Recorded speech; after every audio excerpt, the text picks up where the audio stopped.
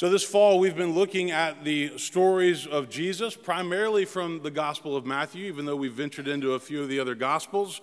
And we've been doing this so that we can get to know Jesus better, asking who is Jesus? What did he teach? How did he live? How did he interact with people? And what does he call us to be and to do as his followers, as his disciples? Today, I want to talk about a subject that affects every single one of us here this morning, and that is the subject of fear, which also includes worry and anxiety, both of which are tied to fear. If I asked you this question today, what are you most afraid of in life? How would you answer that? What are the things that you find yourself worrying about, thinking about? What gives you anxiety? What keeps you on edge? What keeps you awake at night? How would you answer that question? We need to acknowledge that we live in a world that is full of fear. People live in fear every day of what might or could go wrong. Everything is breaking news. Everything is keeping us bombarded with text messages and alerts and up-to-date, you need to know this, you need to know that. People are outraged all the time. Politics is kind of a mess. Our country is divided and polarized. Some people find themselves worrying all the time about other things like money and health care and children and grandchildren and safety. Some tend to play out the worst-case scenario in their minds, even though they know that will probably not happen and usually doesn't happen. But I want you to think about the subject of fear this morning. I want you to think about the role that it plays in your own life, and then I want you to think about the way that Jesus encountered it and dealt with it throughout his life and throughout his ministry. Think about these things. When he was tempted in the wilderness before he started his ministry, turn these stones into bread, throw yourself off the temple, bow down and worship me. He did not give in. He looked at the devil in the eye, and 3 times he said, "No, I will not do that." When it came time to go and recruit the disciples, Jesus didn't hesitate. He said, "Come, follow me, and I will change your life." And so they stopped. They dropped their nets and whatever else they were doing, and they followed him. When he gave his most famous address that we call the Sermon on the Mount, he talked about worry, which is what Farrell read this morning. He said, "Do not worry about your life, what you will eat, what you will drink, or about your body, what you will wear. Is not life more than food and the body more than clothing? Look at the birds of the air. They neither sow nor reap nor gather into barns, and yet your heavenly Father feeds them. Are you not of more value than they? And can any of you, by worrying, add a single hour to your span of life?" This might be the most ignored scripture in the entire Bible. When he and the disciples were on a boat, they were crossing the Sea of Galilee, and a big storm comes up, and the disciples are terrified. They thought that they were going to die. They thought the boat was going to flip over. And where was Jesus? He was asleep. And when they woke him up, he said, "Why are you afraid? You have little faith." And then he stood up and he rebuked the winds and the waves until there was a dead calm. In one version of the Gospels, he said, "Peace, be still," and the storm died down. In Matthew 10, he says, "Do not fear those who kill the body but cannot kill the soul. Rather fear him who can destroy both the soul and the body in hell." What the heck does that mean? Don't be afraid of earthly things, even death itself. Trust in God. Only fear God. One day he was teaching on a hillside outside of town, and there was a huge crowd that followed him. The Bible says maybe 5,000 people, plus women and children. Everybody was hungry, and the disciples were getting worried, and they said, "Lord, it's getting late. Let's let these people go so they can go back into the village and get some food." But Jesus said, "No, you give them something to eat." And he took 5 loaves and 2 fish, he blessed it, and there was plenty left over to feed the entire crowd and then some. One day Jesus went up the mountain to pray. He told the disciples to get in the boat, go to the other side. The boat was far from the land. It was being battered by the waves. And early in the morning, Jesus comes towards them walking on the water.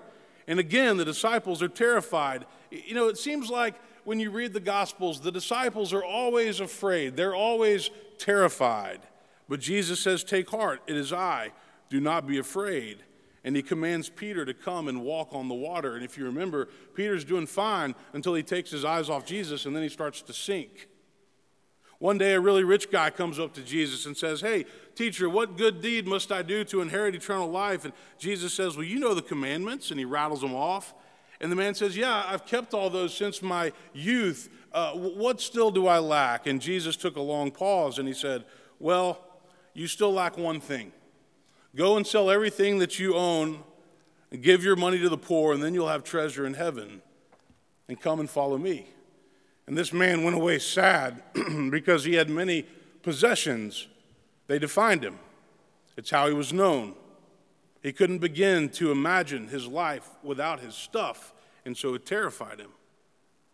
Think about the courage that Jesus showed when he rode into Jerusalem at the beginning of Holy Week. He knew that the authorities had it out for him. He had already predicted his death 3 times. With the Romans looking on, the Jews cheering, waving palm branches, Jesus enters Jerusalem, fully knowing the danger of what is to come. Later that week, when he's mocked, he's beaten, forced to carry his cross, he does it. He's nailed to the cross, perhaps the most brutal form of execution throughout history. He keeps his courage all the way. He knew that God would have the final word. I would propose to you this morning, in light of all these teachings, all these lessons that we learn about fear and courage and anxiety in the Gospels, that if we are to be true followers of Jesus Christ, then we must deal with our fears. We must show courage when dealing with the things that we would rather not deal with, including facing death itself. Henry Nouwen says this: "The more people I come to know, and the more I come to know people, the more I am overwhelmed by the negative power of fear. It often seems that fear has invaded every part of our lives, that we no longer know what a life without fear is like. Fear pervades our bodies, individually and communally. So many people let their thinking, their speaking, and their acting be motivated by fear. We fear for ourselves, and we fear for our neighbors. We fear that something terrible is going to happen." That's what Nouwen writes. But here's the truth. When fear takes over in our hearts and our minds, we don't have quality of life. When fear takes over, we cannot enjoy the present moment. When fear takes over, it affects our health, it affects our relationships, it affects our interactions with others. When fear takes over, faith gets pushed out, because the opposite of faith is not doubt. The opposite of faith is fear. There's an existential theologian by the name of Paul Tillich that I encountered in seminary. Tillich taught at Harvard, he taught at Union Seminary, but he has written extensively on the subject of fear and anxiety. And Tillich said, and this has always stuck with me, he says, if you think of all your fears, all your anxieties in life, they will all come back into one of 3 buckets. The first, he says, is the fear of death, or non-being, as he calls it. The second, he says, is the fear of meaninglessness or emptiness, this thought that our lives won't account for anything, that they won't be significant.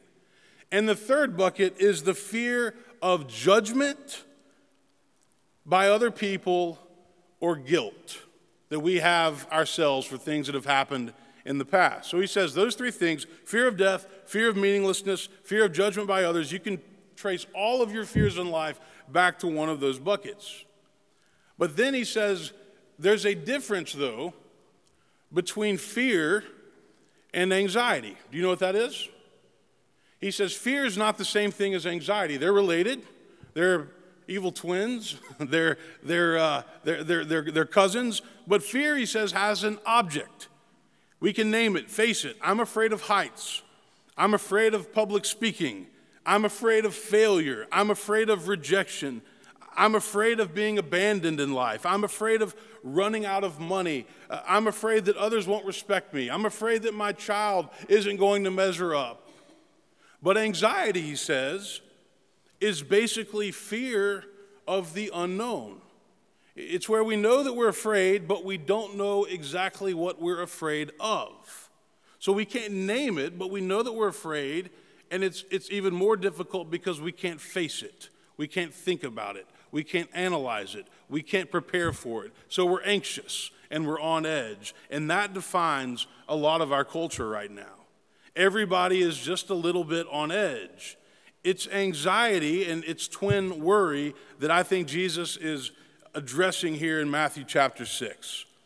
And again, I really believe that this just might be the most ignored passage of Scripture in the entire Bible when it comes to the way that we live our lives. Jesus says this, "Therefore I tell you, do not worry about your life, what you will eat or what you will drink, or about your body, what you will wear. Is not life more than food and the body more than clothing?" What are the takeaways from this passage in the Sermon on the Mount, Matthew chapter 6, 25 to 34? First of all, beginning with verse 25, he is saying that if we believe that God gives us life in the first place, then why wouldn't we believe that the same God will provide for our basic needs?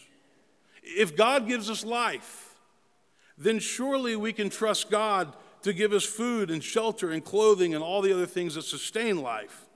Now, having faith does not mean that everything is going to work out the way that we planned, the way that we drew it up, but it does mean that God will take care of us no matter what happens. Even if we have to go through things we didn't want, even if we have to go through things that we didn't expect or didn't choose, God will take care of us. You know, last week we were looking at the parable of the laborers in the vineyard, and we talked about how life isn't fair. And there's so many things that happen in life to us, to our loved ones, where we say, that's not fair, that's not right, that's not just. And guess what? Life isn't fair. There are things that happen that don't make sense. There are things that happen that we can't explain, but God is still faithful. And God takes care of us, even when we go through things that we didn't choose or that we didn't want. But let's add something here this morning. As Christians, we must remember that God also works through us to bring the kingdom of heaven to earth, to bring the kingdom of God to earth, especially to those who are less fortunate. Think about the homeless. Think about those who are hungry.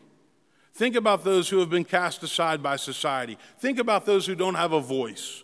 Think about those who just had their lives upended and ruined in the Bahamas by the hurricane. Room in the Inn is coming up. Deb LaForge is going to talk about that during our Moment for Mission. Morgan Scott Mission Trip is happening. President Jimmy Carter was in Nashville this past week building a Habitat House, an organization that he loves. And even at the age of 95, and you watch him hold a hammer and you're like, whoa, be careful there, President Carter. But he's still out there building habitat houses for people that need it. We can go and tutor at Fall Hamilton. The way that we treat the least of these, Jesus says, is a direct reflection of our faith. Faith without works is dead. God works through us to alleviate the pain and the suffering of other people. Second takeaway from this passage this morning. Jesus basically makes the case, he makes the argument that worry is useless. When we worry, we cannot change the past, we cannot control the future, all we can do is ruin the present. And many of us are really good at doing that. In verse 27, Jesus says, "And can any of you by worrying add a single hour to your span of life?" And the answer has always been clear, we can't. You know, worry is really a weak substitute for our inability to control certain things. So if we can't control it, then we decide to worry about it. It doesn't accomplish anything. It gives us something to do, but it's not healthy. Praying is a much better option. Pray about it, turn it over to God, let it go. In addition to being useless, worry is also unhealthy. People can take years off of their life by sitting around and worrying all the time. You know, doctors will tell you that when people come in with whatever their issue might be, underneath a lot of it is usually a strong sense of fear and anxiety. And that makes whatever the condition is even worse than it would be otherwise. Third, Jesus says that worry is characteristic of a non-believer, as one who does not know the true nature of God. In verse 32, he says, it's the Gentiles who strive for all these things, and indeed your heavenly Father knows that you need all these things. Biblical scholar William Barclay puts it this way: worry is essentially distrust of God.